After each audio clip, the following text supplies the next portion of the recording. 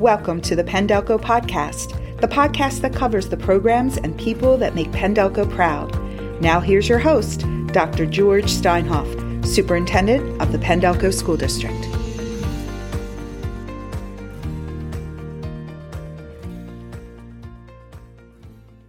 Good day, everyone. Thank you for taking the time to listen to this edition of the Pendelco Podcast. Our topic for this episode is STEM at Northley Middle School. Today, I will speak with our three teachers who provide targeted STEM instruction as part of our expressive arts special classes. These are courses that are held in addition to the regular science and math classes that are offered to all students. For those of you who may not be familiar with the acronym, STEM is short for science, technology, engineering, and mathematics. And we have some wonderful offerings at Northley Middle School to meet those interests. Joining me today is Mr. Andrew Biordi, Mr. Matt Swan, and Mr. Jeff Deckman. Andrew is the veteran of the group. He has taught for 24 years totally, most of which at Northley Middle School, but 7 at Beverly Hills Middle School. Jeff has been teaching with Pendelco for 22 years, 15 at the high school, before coming down and spending 7 years now at the middle school.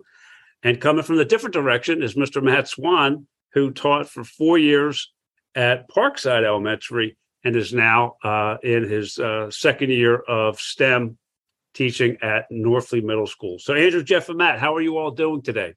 Excellent. Thank you, sir. Great, thanks. Yeah, doing well. Been a great year so far? Absolutely. Things are back to normal. We're rocking and rolling. Seems like the kids are having a good time. So we're doing well. It certainly looks that way to me. And just to get things started, let me begin by asking each of you to share the specific STEM-related course that you teach in grades 6 through 8th at Northley. So, Andrew, tell us just the courses that you teach at Northley and what is different maybe between the grade levels. I got it. All right. So basically, kids are doing projects in my classes, and those projects funnel down to engineering principles, transportation principles, and then alternative energy principles. And 6th graders they'll learn about forces, and they'll build beams out of wood and concrete. 7th grade, we'll learn about transportation as far as like maglev technology, all right, and alternative forms of transportation. And then the 8th grade will do alternative energy, such as solar and wind and possibly nuclear fusion power in the future. And they'll do projects around those 3 principles. Yeah. That's fantastic. In fact, the alternative energy piece really feeds right into the new push in Commonwealth of Pennsylvania. It's not STEM anymore. They're calling it STEELS, which includes environmental literacy and sustainability. Wow. So you're already hitting those topics. So you're a step ahead of the game for us anyway. Jeff, same question. What classes do you offer? All 3 grades, 6th, 7th, and 8th, are computer programming. 6th grade starts out mainly with GUI type programming. It's a graphical programming, like basically code blocks that they can put together. They can still learn the principles of programming without having to worry about the typing and the syntax. 7th grade moves away from the block programming and more into Python. It gets a little trickier. And then 8th grade continues with Python programming. Got it. Terrific. And Matt, tell us the STEM courses and the subjects that you teach and cover yourself. Yeah, so for 6th grade, we have design and modeling, where students are, learning the engineering design process, building a variety of different things. Then they move into 7th grade is medical detectives. It's very much focused on anatomy, the human body, why we get sick, how our nervous system is able to help us through our daily lives, things along those lines. And then our 8th grade course is brand new this year, and it is Magic of Electrons. It's focused on electricity at its core. What elements are great conductors? Where does electricity come from? What are the different components that are in the electrical devices that we use every single day? And why are they important? Why do they matter? Oh, fantastic. That's great stuff. Let me go back to each of you separately and let you elaborate a little bit more about the concepts and skills that students learn in your classes. So if I was to walk into your room, Andrew, what might I see going on in your STEM class? I really like to get the kids to build stuff with their hands. I've always been a maker. And there's certain skills that you need to learn as far as construction skills, how to use scissors and hot glue and other parts of glue, how to build things. Every project is building something. It's not just learning about how it works and why it works, but it's about how to physically put this together and make something. And for some of them, it's the first time in their lives they've done something like this. So they're always making something with their hands in my classroom. Yeah. So it's all about creating something that didn't exist before that. Exactly. Yes. New motor skills with their hands. Absolutely. And Jeff, in your primarily computer science classes, tell me what type of main skills you're developing with the kids that are in front of you in your classes. So one of the biggest goals when we developed the course was to make it more hands-on, which was a challenge for computer programming. So we have a variety of microcontrollers, like I don't have one super handy in front of me here, like a circuit playground, a little programmable circuit board that they can use to, write a program to light up LEDs or access a temperature sensor or an accelerometer, like the tool that they would use to play the games where you have to tip a controller from side to side. Then we can use these physical devices that we program and then program video games to play with them. So that way it's something a little more engaging for them to do. And they have something physical that they can use rather than just seeing, typing and something happening on the screen. We also have little robotic vehicles that they can program movement and sound. They also have LEDs and sensors so that the little robots can detect things around them through the use of whatever computer program they might be writing to control it. But the key was to have them physically have something in their hand that they're able to program rather than just seeing something happen on the computer screen. Make it a little more interactive. Yeah, that's wonderful because I can imagine the students want to see the finished product of the code, right? So they're putting the directions on the computer screen, but they want to see what does that translate into, right? So what does that formula and the directions actually lead to in the end? So it's wonderful to hear. Jeff, yesterday I read there's 600,000 current vacancies in computer science jobs, and that computer science is the number one source of new wages in the U.S. Does that surprise you? Does it motivate you as a computer science teacher? Definitely motivates me, but doesn't surprise me. I mean, it's even hard to think of the scale of the things we use that have some type of computer programming built into them. It's easy to think of, phones and computers, but pretty much anything that plugs in or uses electricity, like even the switches on our devices that we turn on and off, like a vacuum cleaner, has computer code that tells the motor to run on high or low. It's not a mechanical switch anymore. Like everything that we use that consumes any type of power has computer code operating it, and there has to be people to write it, and there really aren't people to write it. So I tell the kids sometimes, why don't we have cooler things? Why don't we have everyone has a self-driving car? Why are we behind in this stuff? We know how to do it. Why don't we do it? It's because we're short. We don't have enough people working on these things yet to get there. Oh, it's fantastic. I appreciate that. And I agree with you 100%. I can imagine the kids being excited about the relevancy of the class when you point that out to them. Matt, your classes are part of the Project Lead the Way program. Have you found certain advantages in following a program such as that? Absolutely. So it was great to come into this new position and have something like Project Lead the Way, have a sort of, set plan for what I should follow as I go through each of the different curricula that I have. So it was great to go through some training, kind of get my feet wet with that, and then bring it into the classroom and just see what worked with the kids. So most of the courses that I got through Project Lead the Way were longer than the 10-week marking periods that we have here at Northley. So it was nice last year to have more than enough material to cover so that I could kind of pick and choose what seems like it was the either biggest hit for the students or, something that just didn't necessarily seem like it would be a really great activity given the space or whatever other constrictions, I have with the current classes and my current setup in my room. So Project Lead the Way has been great so far. They have a really awesome community online that I can reach out to if there's ever any questions that I have. Other teachers across the country that are teaching the same course, just with different students in a different place. So it's a really good support system to have. And I feel like as I continue to progress through this, then it's something that can be there and continue to evolve and be a support tool if I need it. Well, and the data on Project Lead the Way is so impressive. I was reading 87% of students who have taken a Project Lead the Way course have said that it has made them more interested in STEM-related careers, and particularly girls, which is so noteworthy because for so long, girls didn't consider STEM or engineering or science and technology as a pathway for them. And now they certainly are, fortunately. So really pleased to hear that. Question for you, Andrew. Your STEM classes have kind of evolved, kind of going back and forth in different directions over the years. What's similar and what's different between what you do today and what you did in your first year of teaching, what was more of a traditional industrial arts class? I started teaching in 1998, and STEM didn't even exist. It was called Tech Ed class, technology education. And for years, when people ask, what do you do? I teach Tech Ed. Well, what's that? Now that I say I'm a STEM teacher, everyone knows what it is. You know, a lot of projects have come and gone, and the only one that stayed the same is model rocketry. I've always believed in model rocketry. I started that, and I still do that. But I barely had computers in my classroom back in the late 90s and even through the early 2000s. And it's interesting. Yeah, the hands-on was still there. It's always been there.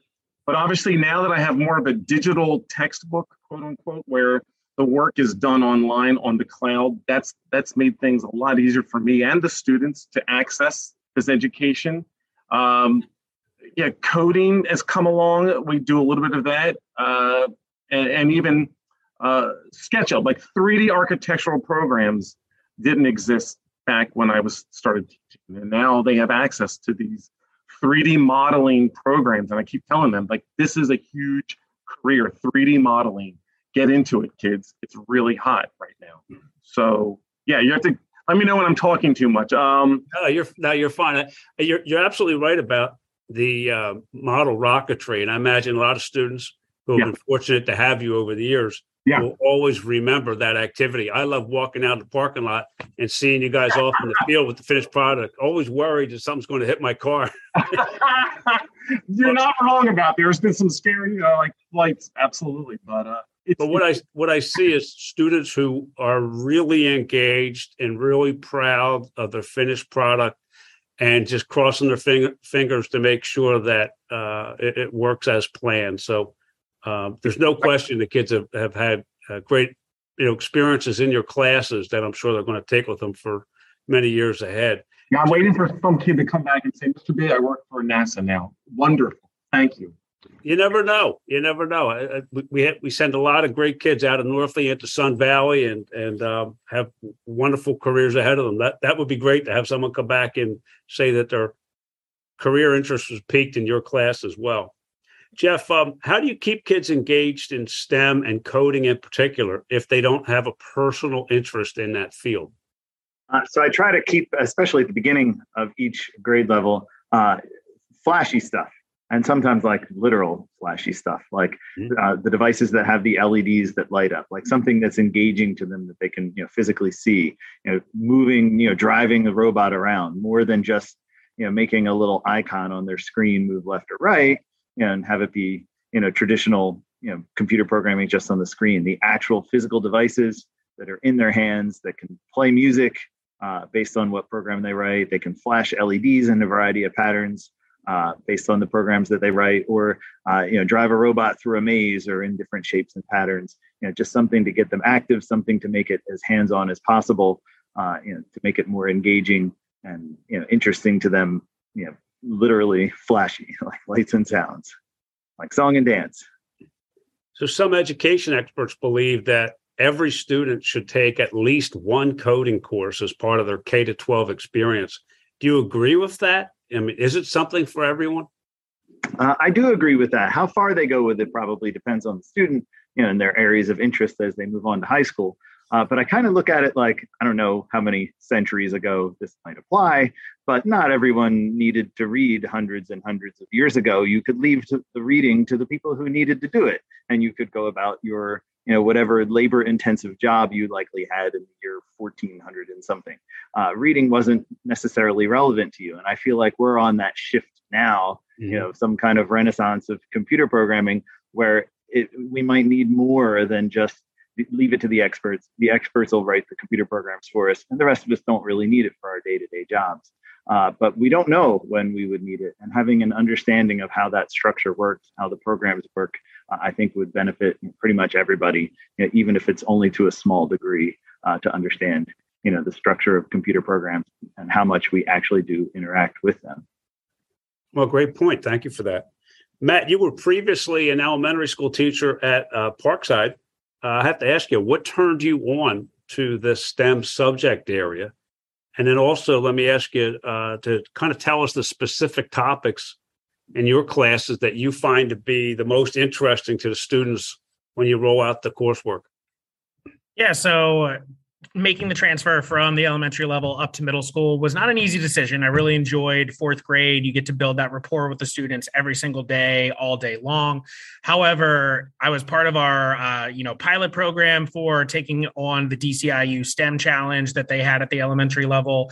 It was something that I was really passionate about, and just seeing how students can work through problems and utilize critical thinking. They embrace failure, all of these different aspects that I think are huge for students moving through, one, their K-12 education, but also in life after high school. I think that STEM is something that they are able to gain a lot out of. And it was just something that seemed like it was a, great spot to be able to fit. I could stay in district. I could loop through with some of the same kids that I had and, just get a little bit of a different challenge and a different flavor of what coming to school every day was going to be like. So even though it was a tough decision, I'm very happy to be here and switch over to a STEM position. And then when it comes to the major things that the students find most interesting so far, I think far and away is our 7th grade curriculum, which is medical detectives. We go through anatomy, the human body. We eventually get to the nervous system, and the captain of the nervous system is the brain, and the kids get to dissect a sheep brain. That is the one thing that every student walks out of, and it's like, oh, guess what? If you have Mr. Swan's class, you get to cut open a brain. And, it's exciting. It's something that they don't necessarily get to experience. Now, we do dissections in 7th grade. They go through owl pellets and some other things, but having a real brain in front of them is something that most of them probably never imagined that they would have. And also, they're understanding the anatomy with it. They're taking that exact information that we want them to learn and putting it into a more practical sense by being able to label it on a real brain, which most kids and most students across, I would say, Delaware County, but even the entire state of Pennsylvania don't have that opportunity. So it's just that hands-on, authentic experience that I think really the students walk away appreciating. No doubt. Thanks for that summary. Andrew, in Pendelco, our priority is preparing students for life, or ready for life vision, if you will. How does your class, and in fact, any of the STEM-related expressive arts that we're talking about, how do they get kids ready for life in your mind? What's the important life skills that you hope they will learn in your class? Hey, great question.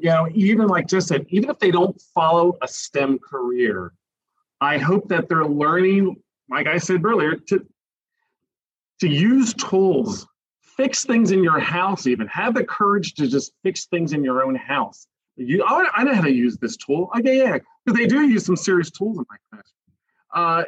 And then also communication skills, how to communicate properly with other humans, and other humans. I think those skills definitely in my classroom. Yeah, it's more than just education that they're receiving in my classroom. They're learning skills that they can take into a real career. Mm-hmm. Nothing is just fluff and easy stuff in my room. It is absolutely skills they can take into a career. And if they don't take it into that career, they can still use it in their own personal life. That's what I believe. Absolutely. Well, that's what we like to hear. And you mentioned one of the 5 C's, Jeff. Let's say coding is the 6th C, but our other 5 C's that we focus on here, character, collaboration, critical thinking, communication, creativity. How do you develop that in the STEM classes that you teach? I think they all fit right in. They need to collaborate. They need to work together, especially for checking for errors in programming, which can be one of the more frustrating things for students to do. The tiniest little typo can crash a whole program. And sometimes, even staring at it for 5 minutes, they can't see that little comma or parentheses that they missed somewhere. So working together to get through that, communicating with each other to get through that, to help find everyone's little mistakes and to persevere. the creativity is a huge part of it. They can, once they get, the basis of most of the computer programs, created, they can kind of go in any direction they want, with how they want to control a device or, change a game on their screen, or, they really, the sky's the limit at that point with creativity, as they work with other students to try to, problem solve all of these things. Great, thanks. Matt, do you have advice for any other teachers who want to better fuel and tap into their students' existing interest in STEM? Yeah, I mean, honestly, if anybody's interested in trying to, especially if it's a, regular education classroom, feel free to reach out to me. I would love to help brainstorm some ways to be able to correlate, whether it's just the PDE standards that they're looking for in a lesson with some of the next generation science standards that we're looking at, or the new steels that are coming out for 2025 for PA. I'd be glad to help them plan a lesson that could kind of collaborate with some of those different skills. But, if I gave one piece of advice, it would be just to try it and don't be afraid to fail. Part of STEM is learning how to adjust and redo something that you might not have done as well as you did the first time. So don't be afraid to try something new. Go and add in a new software component to a lesson, have kids model something in a 3D program that, they want to describe the setting or the scene of a story that they're reading. The sky's the limit with what you can do in terms of tying STEM education into your regular education curriculum. And again, the interest is there, and the students are very, very passionate when they get hands-on activities that are these authentic learning experiences. So just give it a shot. And if it doesn't work, then try something new and, see what you can glean from that in terms of making it better for the next time. So as we wrap up here, I want to ask each of you, is there one thing that you hope your students learn from having taken your courses? What might that be? Let me start with Andrew. If there was just one thing you hope kids will take from your courses, what might that be?